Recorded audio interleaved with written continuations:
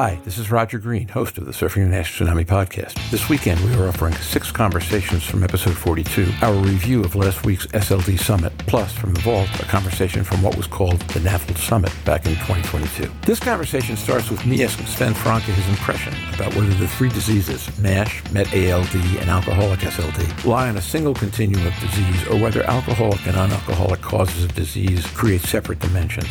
Sven suggests that while this is not a simple question, different dimensions can be seen in elements of hepatic structure and vascularization based on alcohol versus non-alcohol, and fact versus viral hepatitis as well, but that neither of these dimensions completely independent. Switching to a different challenge around MetALD and alcohol, Jörn Schattenberg discusses the complexity in having patients assess their own drinking behaviors, given that much drinking is weekend-oriented and social, rather than a consistent pattern of daily consumption. He discusses how this affects the way he questions patients about alcohol at the initial discussion. In the course of this conversation, both Sven and Jörn note their hope that AI and ML will provide pivotal insights on these issues. Sven also comments that he hopes research will continue to develop along a path of basic science, rather than simple drug testing and development, or NIT testing and development. And I suggest that the relatively low level of efficacy with late-stage developmental drugs at this point suggests we need to learn far more about basic science to support development of highly successful drugs and NITs. The SLD Summit 2023 revealed some of the new energy and areas for research brought about by the nomenclature change, and presented existing new concepts for basic science and drug development, all of which promises a very exciting future for liver researchers. These interviews with Sven Franke and Hannes Hagström capture some of the excitement in novel concepts, so just sit back, listen, learn, enjoy. When you're done, join the dialogue on our LinkedIn discussion group.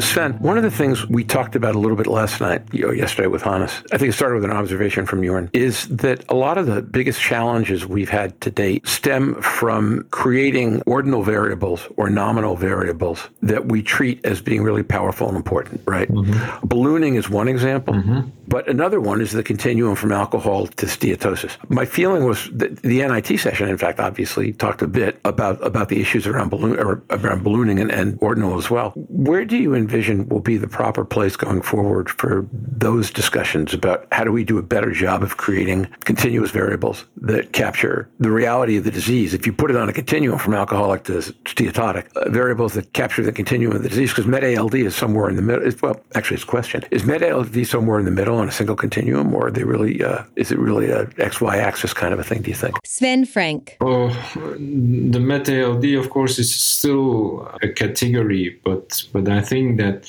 the understanding, we have always known that everything is a continuum, and we put it into simple categories in order to be able to work with this. But that's a very oversimplification of a very complex reality. But yeah, you need some more simplistic tools to be able to work with in clinical practice. But we have also learned that this has many, many, many limitations. And I think that with all of course, you can talk a lot about AI and it's fancy, but it's also a reality that we have now more powerful engines to work with continuous variables and to learn to work with them.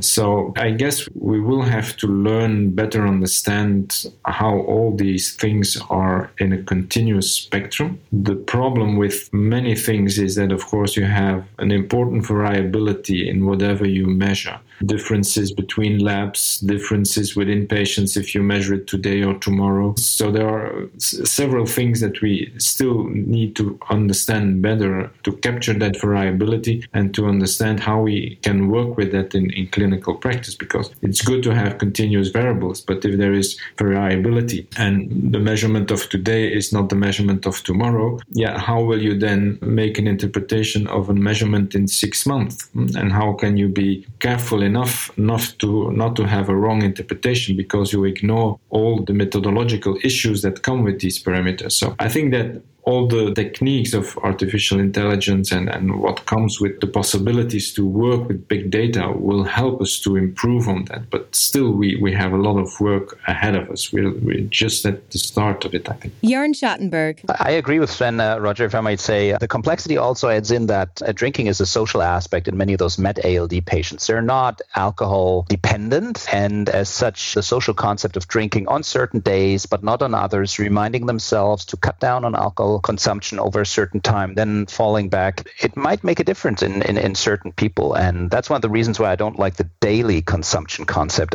In my patients, I typically try to go weekly to at least have the weekend, but that falls short in some patients, of course, too. So there's variability to the MetALD group. That's why, from a drug developer perspective, I understand why you say this is a little more difficult, but it's very important we're moving there. And I think Sven highlights some very interesting aspects using computer-supported AI to better grapple with these categories. And the only importance is, are they different in outcome? And I think we'll be able to understand that. It's a good point here. The one other point that Sven made that I keep forgetting, and thank you for reminding me, Sven, is that unlike viral hepatitis, where if you can start to treat the virus over time, you can predict a path that things will go down if you treat it successfully. And that path will be headed in one direction. It might be linear, it might be curvilinear, but it's going to be headed in only one direction. The variability around fibrosis and steatosis in a MASH patient or MetALD patient, I would guess, is considerable. So Sven's point about you've got to measure all these things over time, I think really matters, in particular when you're dealing with continuous variables. And I like your question, Sven. I appreciate your question about the importance of variability, and getting it right becomes a lot more important if you're doing time sequencing than if it is if you're looking at a snapshot, which is where it sounds to me like we're headed.